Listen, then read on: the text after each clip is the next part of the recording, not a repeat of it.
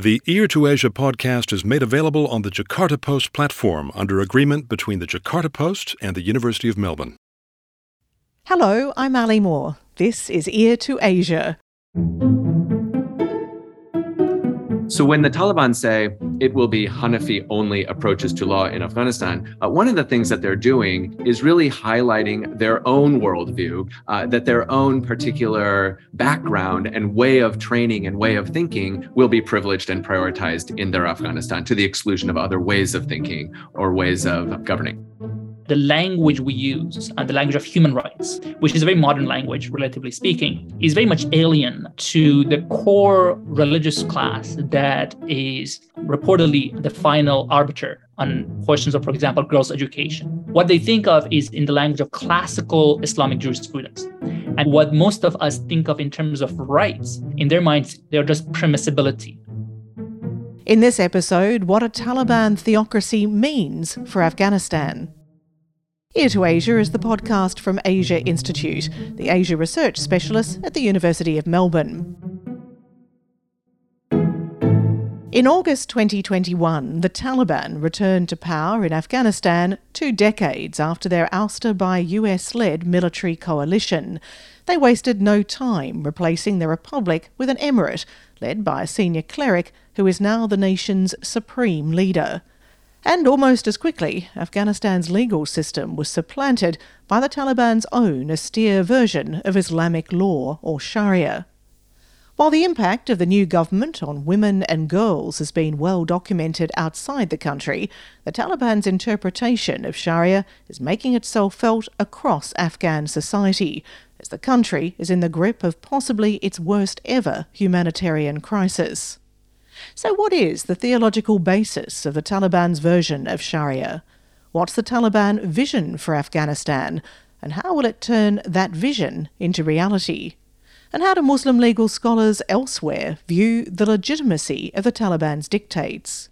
Joining me to discuss Afghanistan's Taliban rule are researchers of Islamic law in Afghanistan and South Asia, Associate Professor Matthew Nelson of Asia Institute and Haroon Rahimi of American University of Afghanistan, who joins us from Seattle.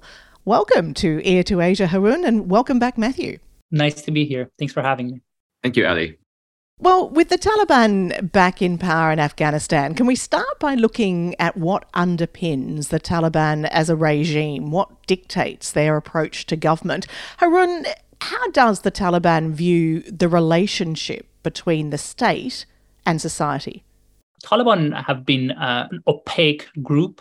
Generally, they have not articulated their vision of a state-society relationship in great details. There are 2 documents one can consult to get a sense of their vision on state-society relationships. One was the constitution that they drafted last time they were in power. That constitution basically shows a great level of concentration of power in the hands of the supreme leader, which at the time was Mullah Muhammad Umar, the group's founder. Beyond that vision of concentration of power in the hand of the supreme leader, the constitution actually borrowed heavily from an earlier draft from the other Mujahideen groups who tended to be more modernist in a sense that they saw the Muslim Brotherhood and the Jamiat Ulama Pakistan as their models. Both groups that I mentioned tended to have modern understanding of a state-society relationship. Later, the next document that we can look at is the recent book by the current Taliban Chief Justice. The book literally is titled Our Islamic Emirate and Its System.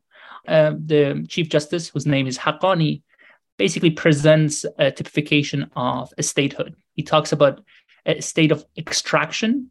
He basically classifies most states in the world, modern states that we have in mind, as a state of extraction, governments of extractions whose primary function is to extract resources in form of taxations and other forms of extractive behavior, and in exchange provide basic services. In his interpretation, those states tend to favor those who control these institutions. And the other type of state, according to Haqqani, is the government of guidance, which he proclaims the Taliban vision of a state to conform with that. What he means by government of guidance is a government whose function is to direct people towards the right path. And a right path, according to him, is laid out in the divine law, and that is Sharia. So according to him, the function of the state, the type of a state they have in mind, is to make sure that people are following the right path according to the divine law. And obviously, that opens the question of who gets to interpret divine law, what divine law means. And if you look at it institutionally from his perspective, an independent judiciary, which he actually conveniently heads, is trusted with actually clarifying that divine law.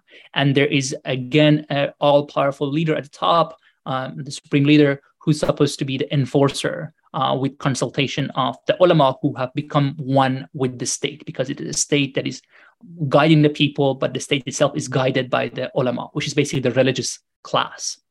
And that system, that chosen system of divine law, Harun, is the Hanafi school. Yes, according to Haqqani. So in Islam, there are two great division around the Sunni and Shia major categories. Most Muslims are either follow Sunnis or Shia version of Islam. Then within the Sunni world, there are multiple schools of jurisprudence that they sometimes disagree within themselves. And of those, Taliban follow the Hanafi jurisprudence of Islam. And the argument he provides for understanding the Sharia from the perspective of Hanafi jurisprudence is that most Muslims in Afghanistan are followers of the Hanafi madhab, Hanafi jurisprudence. Madhab is another word for jurisprudence. In Afghanistan are Hanafis. However, he conveniently leaves out that there is a sizable minority of Shia in Afghanistan who have their own jurisprudence. It's 12 Imami jurisprudence, or Ja'fari jurisprudence, as it's often called. And he, in his view, states the public law does not accommodate that division. Whether in private matters they can be accommodated or not, it's an open question. We have to look at their practice, because they did not feel the need to allocate any space in his writing on how the religious diversity within Islam is going to be accommodated within this government of guidance that he has in mind.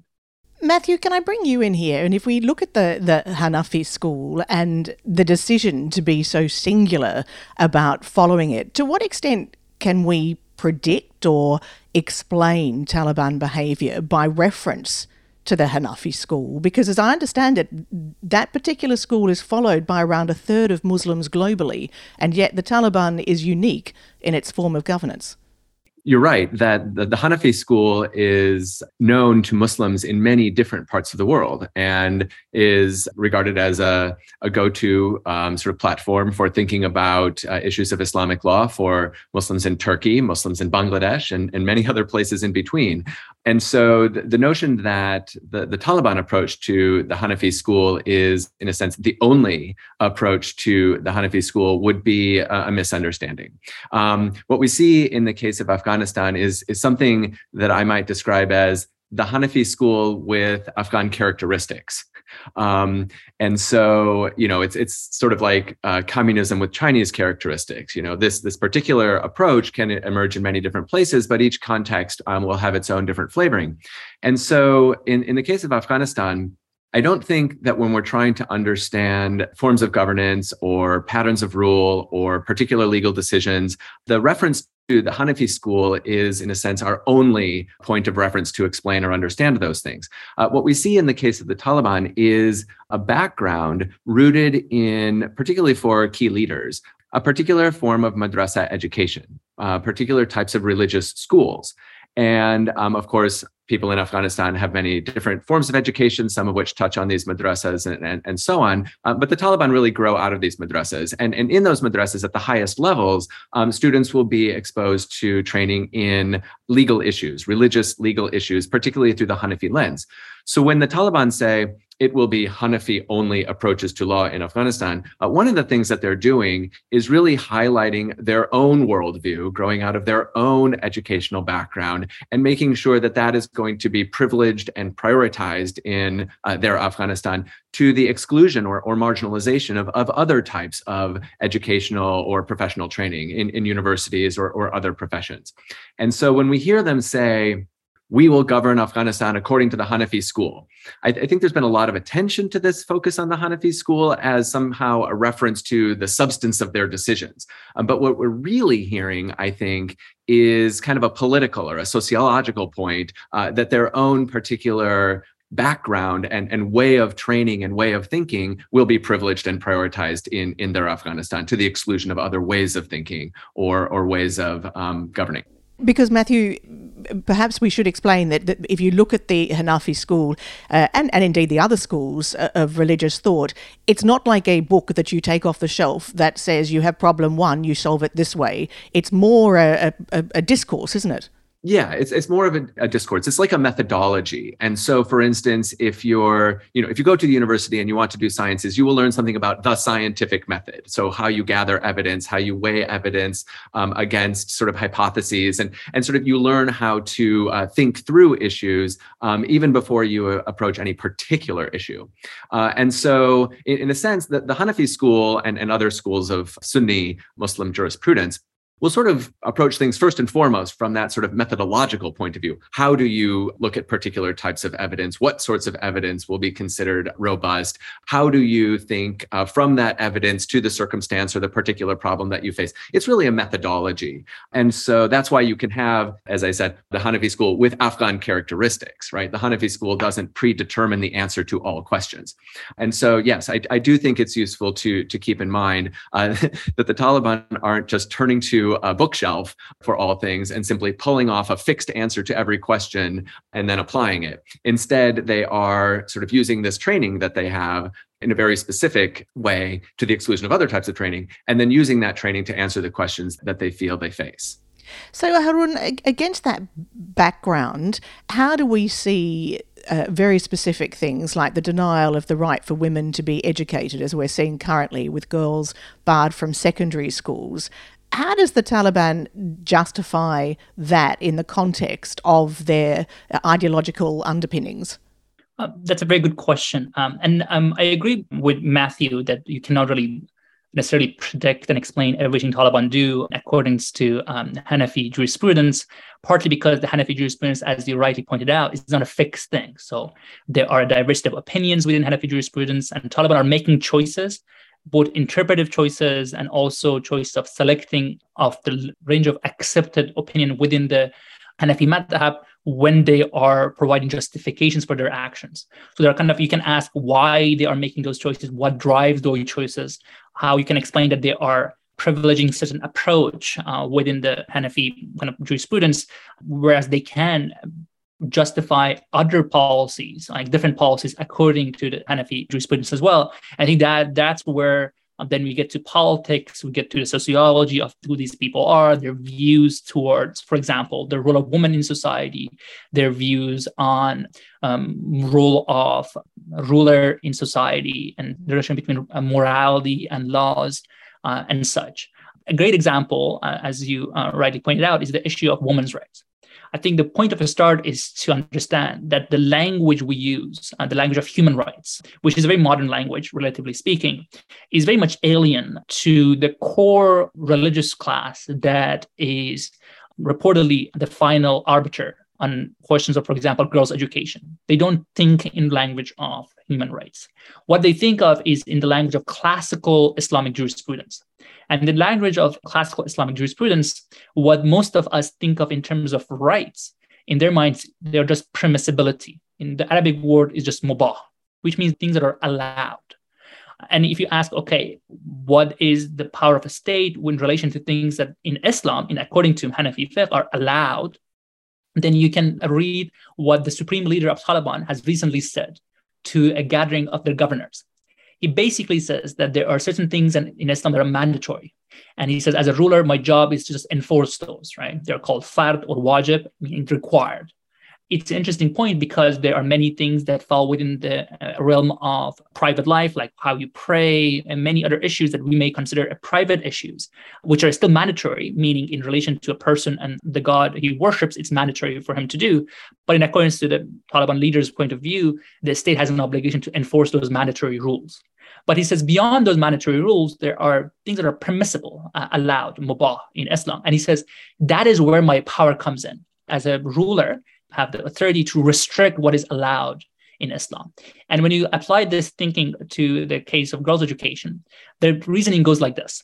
They are saying the basic religious education, like what you need to know to be able to practice your faith as a Muslim woman, it's mandatory to learn. And there must be a way for women to be taught those basics. But those are very, very rudimentary, and they believe they can be taught by trusted male relatives at home, right? Or when the kids are very young, they can go to masjid and learn that when they're like 4 or 5 years old, 6, 7, pre-puberty. Beyond that, the question is, when you talk about modern education, is that something that is mandatory to learn? According to them, no, it's not mandatory to learn those. And it's not a right to learn those either. No Muslim woman in their mind has a right to learn modern sciences.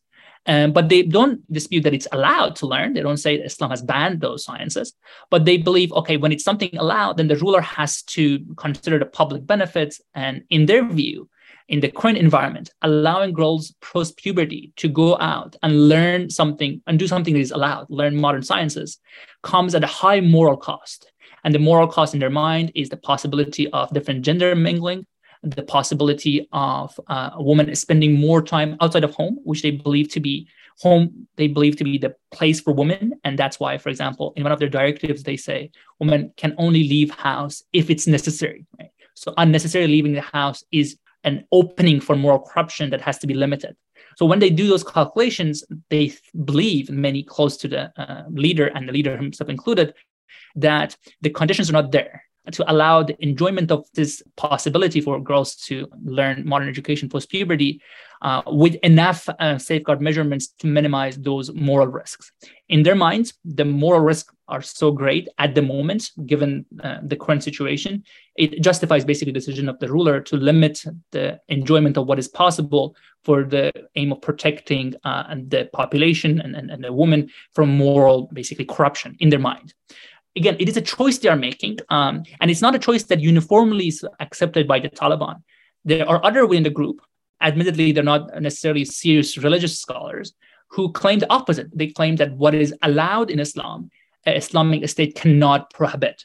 So they are basically getting close to the idea of human rights, that what is not, the scripture, for example, does not prohibit, and there's no consensus on within the madhab that is not allowed, then it enters the realm of what is allowed, and it becomes sort of right that the state has to respect.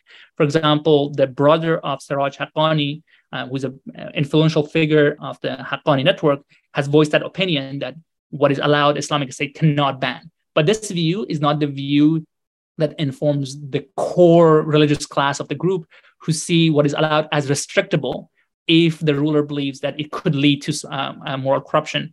And what the situation we are in right now is that this religious class has not been convinced yet that there can be ways for girls to receive modern education post-puberty in a way that would minimize those moral risks. The proposals on the table is things like, okay, we're going to limit women's access to certain disciplines, like engineering, for example.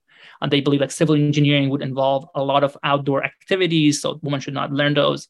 We may substitute some of those classes for women with things they need to learn more about that have to do with their vision for a role of women in society, which has to do with childbearing and being a good wife and such. So you can see how they can be convinced that that moral calculation can be manipulated in a way that would move the religious class to allow for the secondary girls' education to take place. For example, one option discussed was that the state would create a public transportation system dedicated for women post-secondary school girls, that they would be transferred from home to school and back, and basically minimize the risk of them interacting with an unrelated member of the opposite gender. That would be one way, for example, they would see that moral risk could be reasonably minimized. One assumes not a very practical way given the current economic circumstances of Afghanistan.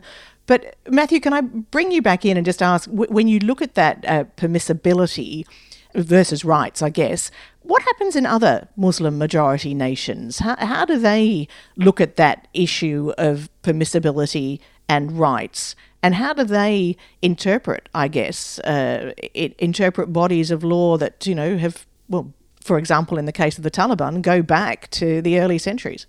Again, the broader perspective with lots of different Muslim countries is really useful here, because you will see, as we indicated earlier, lots of countries, lots of Muslim populations following the Hanafi school, but coming to different views about what this means right now for, say, girls' education.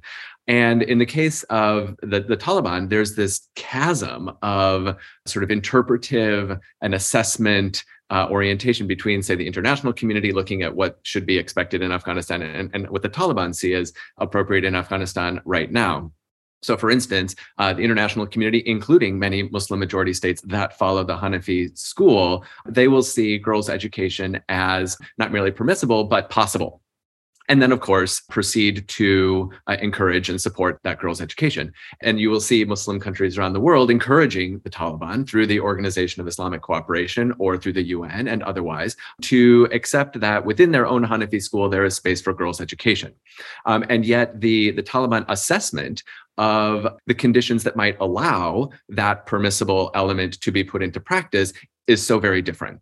You, in a sense, see two groups, the international community and the Taliban, in a sense, nodding in unison to say things like, well, there is space for girls' education, but the practicalities of that then founder on the shoals of sort of different assessments of what would make that practicable in Afghanistan. And as Haroon, I think, very appropriately pointed out, the Taliban have conditions that would allow for the permissibility to be put into practice, like separate schools, like particular forms of sort of teaching staff and so on and so forth, sort of infrastructure that is simply not available given the current economic circumstances in Afghanistan, and perhaps to such an extent that it is not going to be available in the foreseeable future, which in practical terms looks like a ban on girls' education, even as the Taliban rhetorically insist that they don't necessarily see the requirement of a ban on girls' education. And I think something that Haroon pointed out is very, very illuminating here. He pointed to an extremely rare difference of opinion between two very senior leaders within the current Afghan Taliban regime. On the one hand, Sirajuddin Haqqani, a sort of deputy leader but acting interior minister in Afghanistan, and on the other hand, sort of the supreme leader, Hibatullah Akhundzada. And whereas Akhundzada has basically taken the view that practicalities do not permit the permissible girls' education to be put into practice, Haqqani, whose own family background actually sort of bridges a Taliban point of view, as well as a sort of what Haroon referred to earlier as sort of a modern Islamist, sort of Muslim Brotherhood, Jamaati Islami type background, which is a perspective where girls' education would not be so easily set aside and would be encouraged. And so you see, even within the Taliban leadership, sort of slightly different orientations to this particular question. Again, both broadly Hanafi, but indicating some of the diversity within that point of view. Most Hanafi following Muslim majority contexts will have absolutely no difficulty educating girls. But the Taliban assessment of their own circumstances makes that practicality indefinitely deferred. If I may add here, I think there are a couple of important points that Matthew raised that I would like to a little bit elaborate on more. One is we assume that Taliban want international recognition. And we understand it to be that they want to basically be accepted, praised and encouraged by the international community for having done the right thing according to expectations of the international community.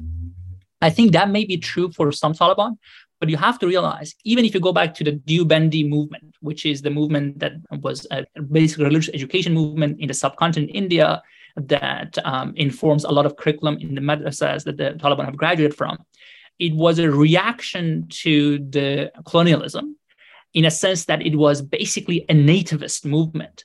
And they were basically rejecting what they saw a cultural intrusion on their values. So rejecting what is foreign, what is coming from outside, was a core precept of the Deobandi movement.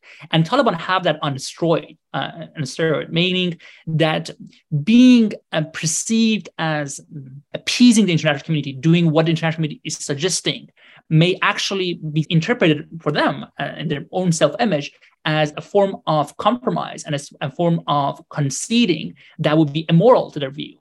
And that's why I think, in a very twisted way, being combative or impractical or being basically spitting on the face of the international community may, for them, boost their credentials among the circles that sees the Deobandi movement and later on the Taliban movement as a way to protect what is authentically and truly Islamic and reject what is coming from outside.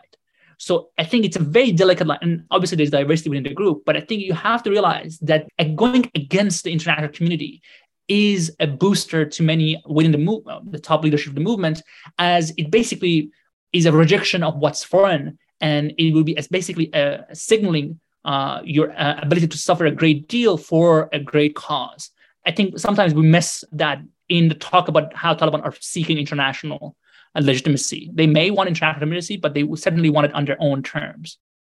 I'll come back to that issue of international legitimacy, but the differences of opinion that you both referred to around education, isn't the ultimate hypocrisy here that there are, if reports are right, a number of Taliban leaders whose children or whose daughters are continuing to be educated outside the country? Haroon? It's very much true. And in terms of this difference of opinion, people talk about moderate and extremists or hardliners within the movement. Those are very fluid categories and they vary from issue to issue. For example, as Matthew correctly pointed out, the Haqqani network, they're much more willing to allow a public role for women in society. They would require hijab, like complete covering, maybe not the face, but generally complete covering, as a way to enable public participation of women. There are others within the movement that, as I explained, for example, in the Ministry of Vice and Virtue, that believe women should remain home. They should not participate in public life. And when there is a necessity for them to go out, then they have to have like an extension of home with them, which is their hijab, right? Hijab is kind of, in their mind, is a temporary measure that would put in place if the perfect measure, which is staying home, is not possible.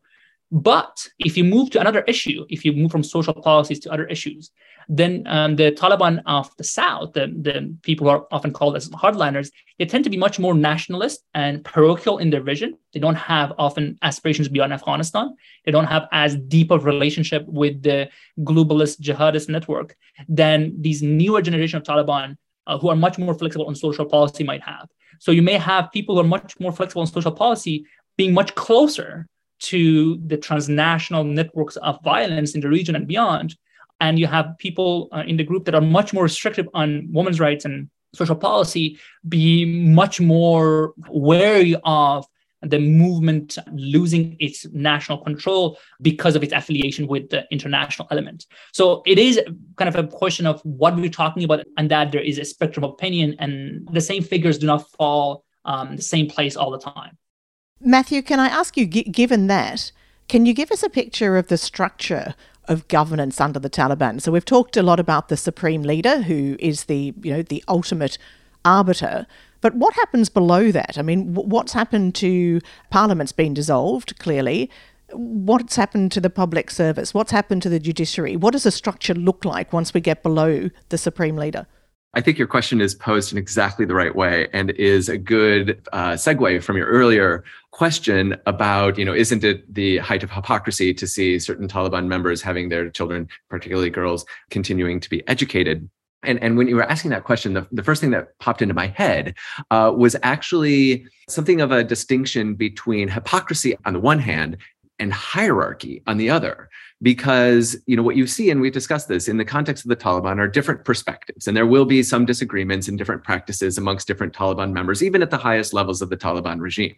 And yet, despite that disagreement on, for instance, the issue of girls' education that we discussed between Sirajuddin Haqqani on the one hand and the Supreme Leader Hibatullah Akhundzada on the other, what we see in the end is an expression not merely of difference and perhaps hypocrisy in some cases, but actually the hierarchical nature of their regime, which is that the dispute was effectively resolved when the Supreme Leader articulated his view.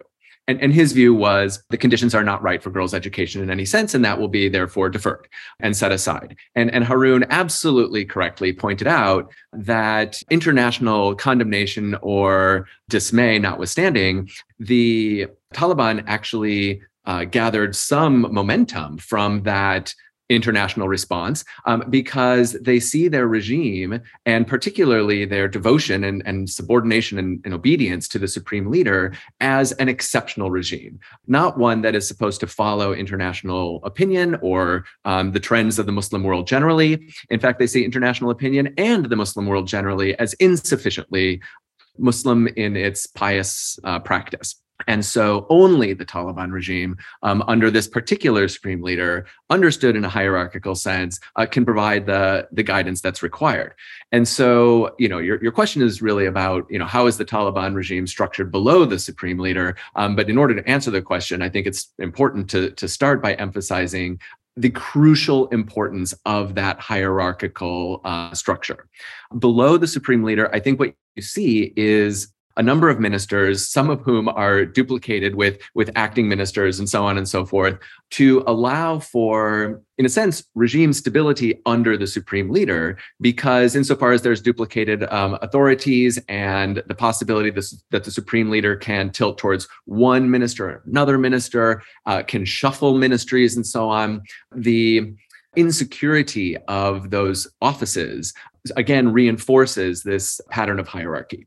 It also allows for, on the one hand, some ongoing sense of commitment to that hierarchical structure. But at the local level, there is and always has been within the Taliban movement and now the Taliban Emirate, there has been a great deal of local autonomy and local decision-making to sort of accommodate the circumstances in a particular district in a particular part of the country.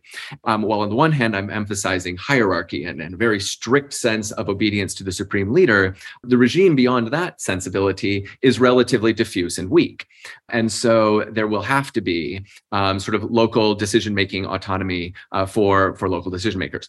So, certain ministries and sort of functions will be more well-resourced. Obviously, you will see that in the security sector, but also in sort of the justice sector and the educational sector and the communications sector to make sure that the ideological sort of apparatus of governance is well served.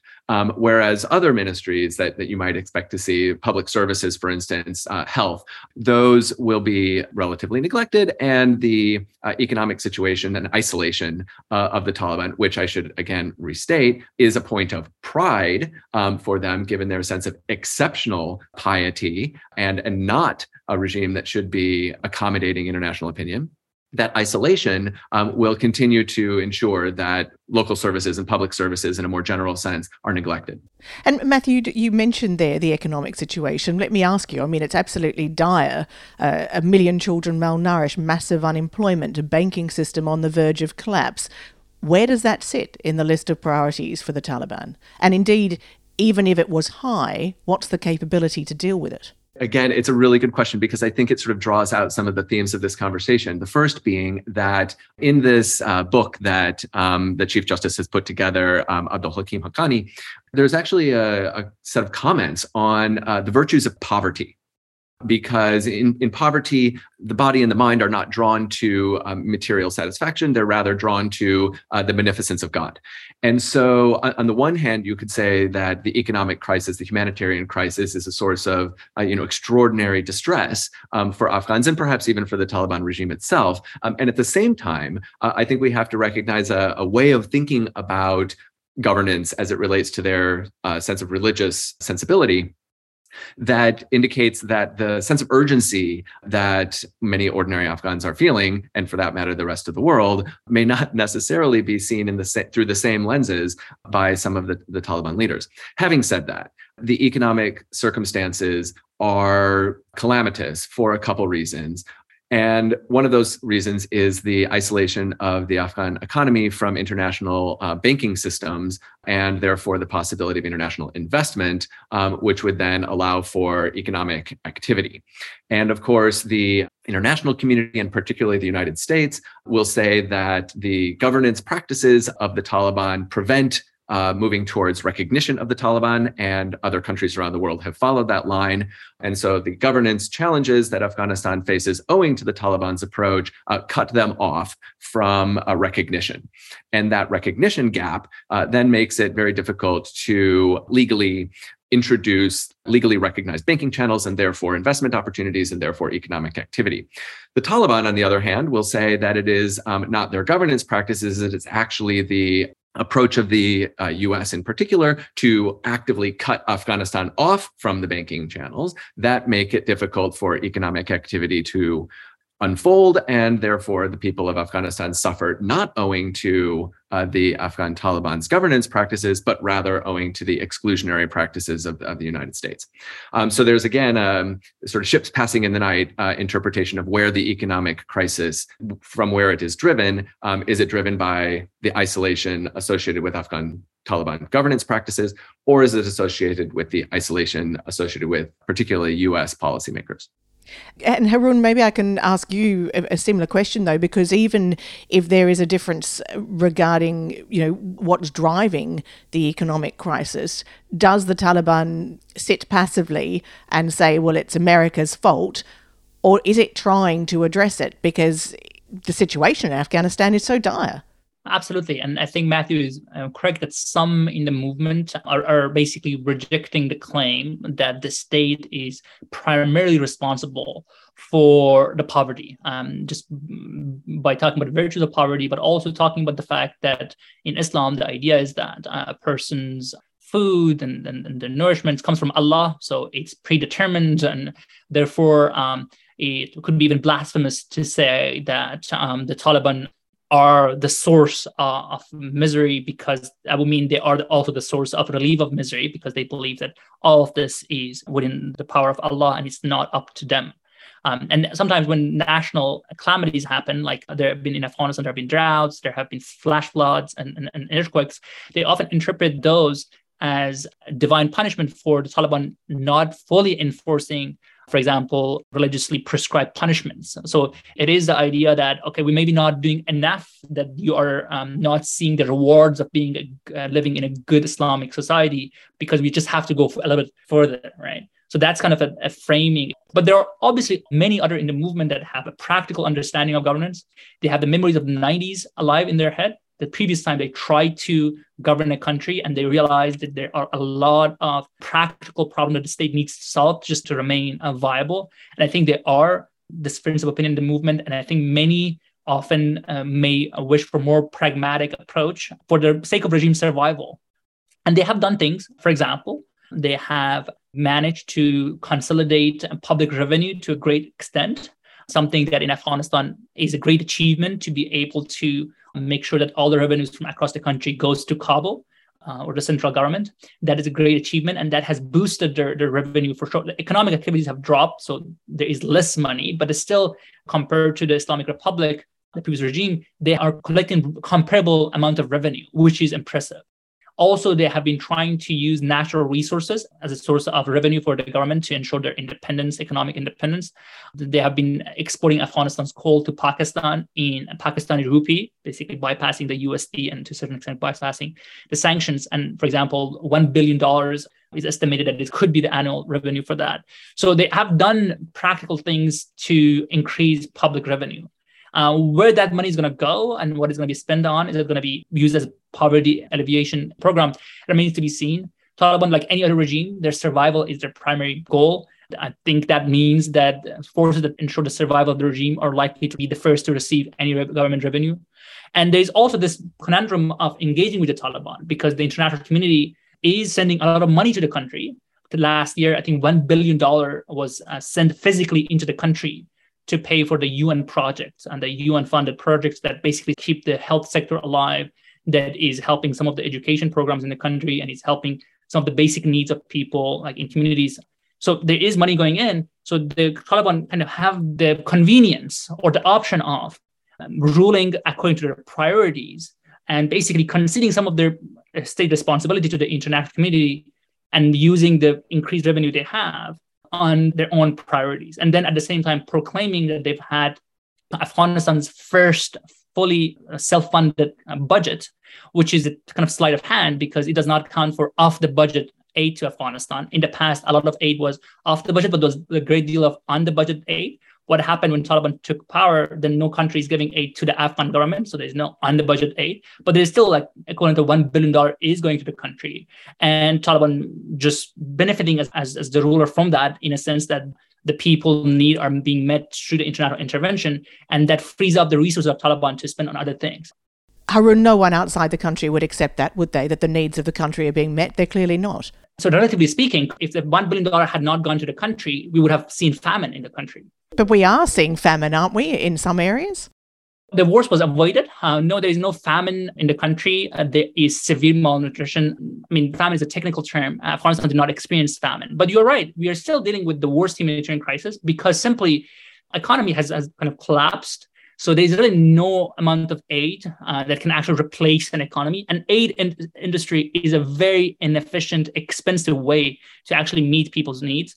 So the $1 billion is going to the country is alleviating some pressure from the population and the Taliban as a byproduct of that. But at the same time, it's a very expensive, inefficient way. And people are still continuing to suffer unless Afghanistan has an economy.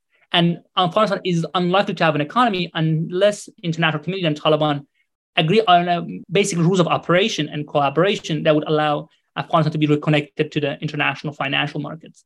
And that brings us this idea of ideological purity here. Because the Taliban insists on ideological purity, they are going to make it very much more difficult for those connections to actually take place. And whether they will be able to bifurcate that and allow engagement on technical issues and make sure that the economy functions, at the same time push for their ideology in other spaces and how these two spaces are going to interact. Basically, but the Taliban can have their cake and eat it too. That's been their approach so far. It has certain hard limits, and the rejection of girls' education was one hard limit. Ayman al-Zawahiri, the leader of Al-Qaeda, being killed in Kabul was another hard limit that showed that Taliban really cannot keep these two contradictory approach to governance in the country. But how they're going to resolve that, their ideological demands, versus the demands of being a government for the people, it remains to be seen. There have been parochial engagement. There have been some spaces that they've tried to improve governance and they've had achievement, but it's nearly not enough to make sure that Afghanistan can actually have a livable country anytime soon. You're listening to Ear to Asia from Asia Institute at the University of Melbourne. And just a reminder to listeners about Asia Institute's online publication on Asia and its societies, politics and cultures. It's called the Melbourne Asia Review. It's free to read and it's open access at melbourneasiareview.edu.au. You'll find articles by some of our regular Ear to Asia guests and by many others. Plus you can catch recent episodes of Ear to Asia at the Melbourne Asia Review website, which again you can find at melbourneasiareview.edu.au. I'm Ali Moore and I'm joined by researchers Haroon Rahimi and Associate Professor Matthew Nelson, and we're talking about the impact of Islamic law and the Taliban on Afghanistan. Matthew, we were talking with Haroon about the severe crisis facing the country. How do you view the capabilities and I guess the crisis as a priority for the Taliban? I think Haroon put his finger right on the main point when he sort of asked whether the Taliban could have its cake and eat it too, in terms of whether they can have their sort of ideological rigidity cake, but also have the cake of a sort of international financial support. I think what we might see in Afghanistan is a fairly complex arrangement where, in a sense, the way Haroon framed it, we will see the Taliban having its cake and eating it too. And let me explain why I think that's true. On the sort of ideological foundations of their regime and how they've responded to international pressure so far, most of our conversation has really highlighted the ways in which their worldview and their practices so far indicate a top of the list priority for that ideological architecture. And I don't see that changing anytime soon. If we had expected to see sort of international pressure broadly or regional pressure from Pakistan, China, Iran, Central Asia, and Russia, and so on, sort of turning the Taliban towards moderation, we would have seen that already, I think. It could be that circumstances will change so dramatically that we see that in the future, but we really haven't seen that. On the three key issues that the international community and regional actors are looking for, number one, priority for girls' education and mobility and employment for women. Number two, cross-border or international security risks. Again, as Haroon pointed out, when former Al-Qaeda leader Ayman al-Zawahiri was killed in Kabul, it sort of blew the story open to suggest that the Taliban are not doing very much at all to crack down on militants that threaten globally or regionally other powers. And then finally, the notion that the Taliban regime should be inclusive in sectarian terms, in sort of ethnic and linguistic terms, and so on. And the Taliban have not moved in that direction at all. And so what we see is a very ideologically rigid regime with no indication of that changing anytime soon. So then the question is whether they can also get their international financial support. And I think your conversation with Haroon earlier indicated that the international financial support that will be going through humanitarian organizations into Afghanistan will be substantial but never sufficient.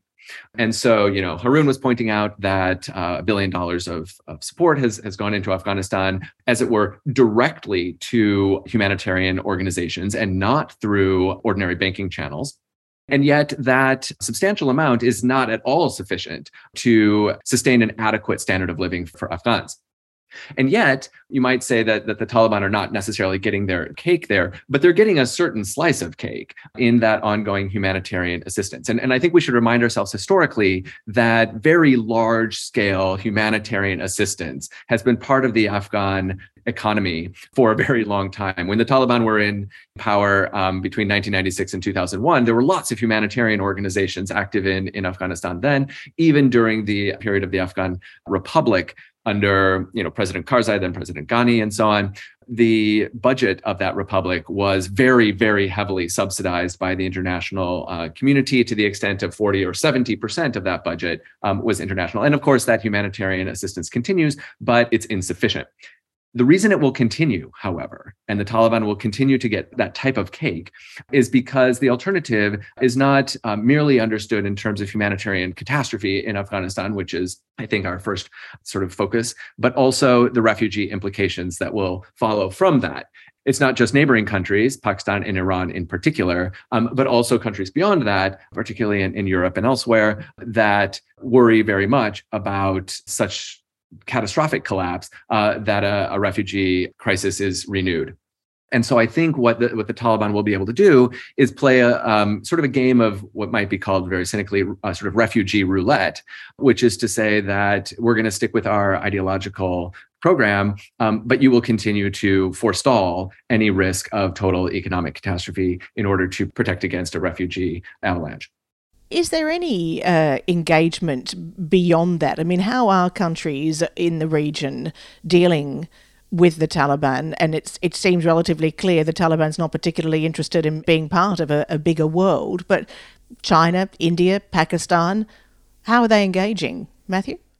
They are engaging. Pakistan in particular has been very concerned about a group known as the Pakistan Taliban, or the Tehrik-i-Taliban in Pakistan, the TTP, which is largely sheltering in Afghanistan, but directing its energies and attacks inside Pakistan. So Pakistan has tried to engage the Afghan Taliban regime to crack down on this group. And there have been a number of visits from Pakistan officials, as well as Pakistan clerics, as well as Pakistan tribal leaders, to try to negotiate some sort of effort to stymie that pattern. Those efforts have so far completely failed. And so there is engagement, but I wouldn't call it effective engagement from the Pakistan side. Iran, similarly, has sort of initially indicated some effort to sit down with Taliban leaders. But again, they find that the Taliban's treatment, particularly of the Shia Hazara minority in Afghanistan, so frustrating and distressing that those relations, the channels are open, but the conversation is not progressing very far, very fast. China was certainly expected by the Taliban to be a very key sort of advocate, or at least a country that was interested in sort of engaging and then economically investing. But again, that has not moved forward as well, primarily because the Chinese are concerned about instability in Afghanistan, again, related to groups that might constrain Chinese interests in the China-Pakistan Economic Corridor and other Belt and Road Initiative projects. And so yes, there are patterns of engagement with the Afghan Taliban, but I don't think that any state has found much leverage so far. Just recently, in the last couple of weeks, there was again a question about whether some of those who are on international sanctions list, the UN Security Council sanction list, which still includes many senior Taliban members, whether some of the people on that sanctions list could have their travel restrictions removed so that they could engage internationally more easily. But even though China and Russia indicated that some members of the senior Taliban should have those restrictions lifted, the UN Security Council did not do that. And so the ongoing frustration with the difficulty of engaging the Taliban, but reasons for that, continues. there is so much to talk about here, but we do need to start to bring this conversation to a close. And Haroon, can I ask you, we talked about differences of opinion in the leadership, but of course there is a supreme leader who has a final say. We've also talked about the fact that Hanafi is Sunni, of course, but not all Afghans are Sunni, indeed far from it. So this brings me to the question of how sustainable do you think, or durable do you think, the Taliban is as a government in the 21st century? And do they face any real challenges? Is there any credible resistance? We're not at an equilibrium. I think that's important to know. I mean, things haven't stabilized in the country. There's been one drone strike in Kabul against a senior Al-Qaeda member. Today, there were reports that could possibly suggest that there was another drone strike in Helmand against some Al-Qaeda members, possibly conducted by the United States. That's today being, I should say, we're recording on the 25th of August, yes. Yes. And in response to the first one, the Taliban leader in Kandahar, where he's based, he called a great gathering and basically gave a warning to the world, saying that if you continue to violate our sovereignty and if you continue to drone, you're going to face consequences. So if Taliban continue to host and shelter international terrorist groups, and other countries continue to take unilateral actions to neutralize those threats, I think the Taliban may feel like that would merit some sort of reaction from their side. It could be that they may be more actively supporting regional groups that take actions against other regional countries who are basically opening up their airspace for other countries to be able to bomb Afghanistan. Afghanistan is a landlocked country, so there's no way to get to a country unless you go through one of the neighbors. And Pakistan has been the usual suspect in this. So this idea that we're going to do limited counterterrorism in Afghanistan and at the same time provide some aid to help the population may not be sustainable, because Taliban are going to react, because they see this as a kind of basic threat to their sovereignty in the country. It is diminishing their standing authority in the eyes of other Islamists, and they feel like many of their fighters may see that as the Taliban weakness, or Taliban compromising on the basic principles and not reacting to all these attacks against them. And that going to create a disequilibrium that's going to lead to a situation that could see more violence in the region and Afghanistan. In the economic space of international aid, World Food Program, the program that has basically helped Afghanistan avoid famine, has said that they have basically only 20% or 30% of what they need to help Afghans avoid severe consequences of malnutrition. I mean, there are many crises in the world, as you know, and Afghanistan will not be a country that the world will have like $1 billion a year to spare on, especially when it's ruled by a group of leaders who are regularly, publicly shown to be supporting global jihadist groups. So you can see that even the international humanitarian assistance is not very sustainable. And what is going to happen when the pressure from the below, the people who are living in a collapsed economy, the pressure from them, when they start to leave the country, or many of them may choose to join some of the existing resistance in the country that exists. There are armed resistant group in the country against the Taliban. Maybe they're not there yet to challenge the Taliban and overthrow them, but they have the potential to gather more supporters, especially since Taliban are really using heavy-handed military approach to get rid of them.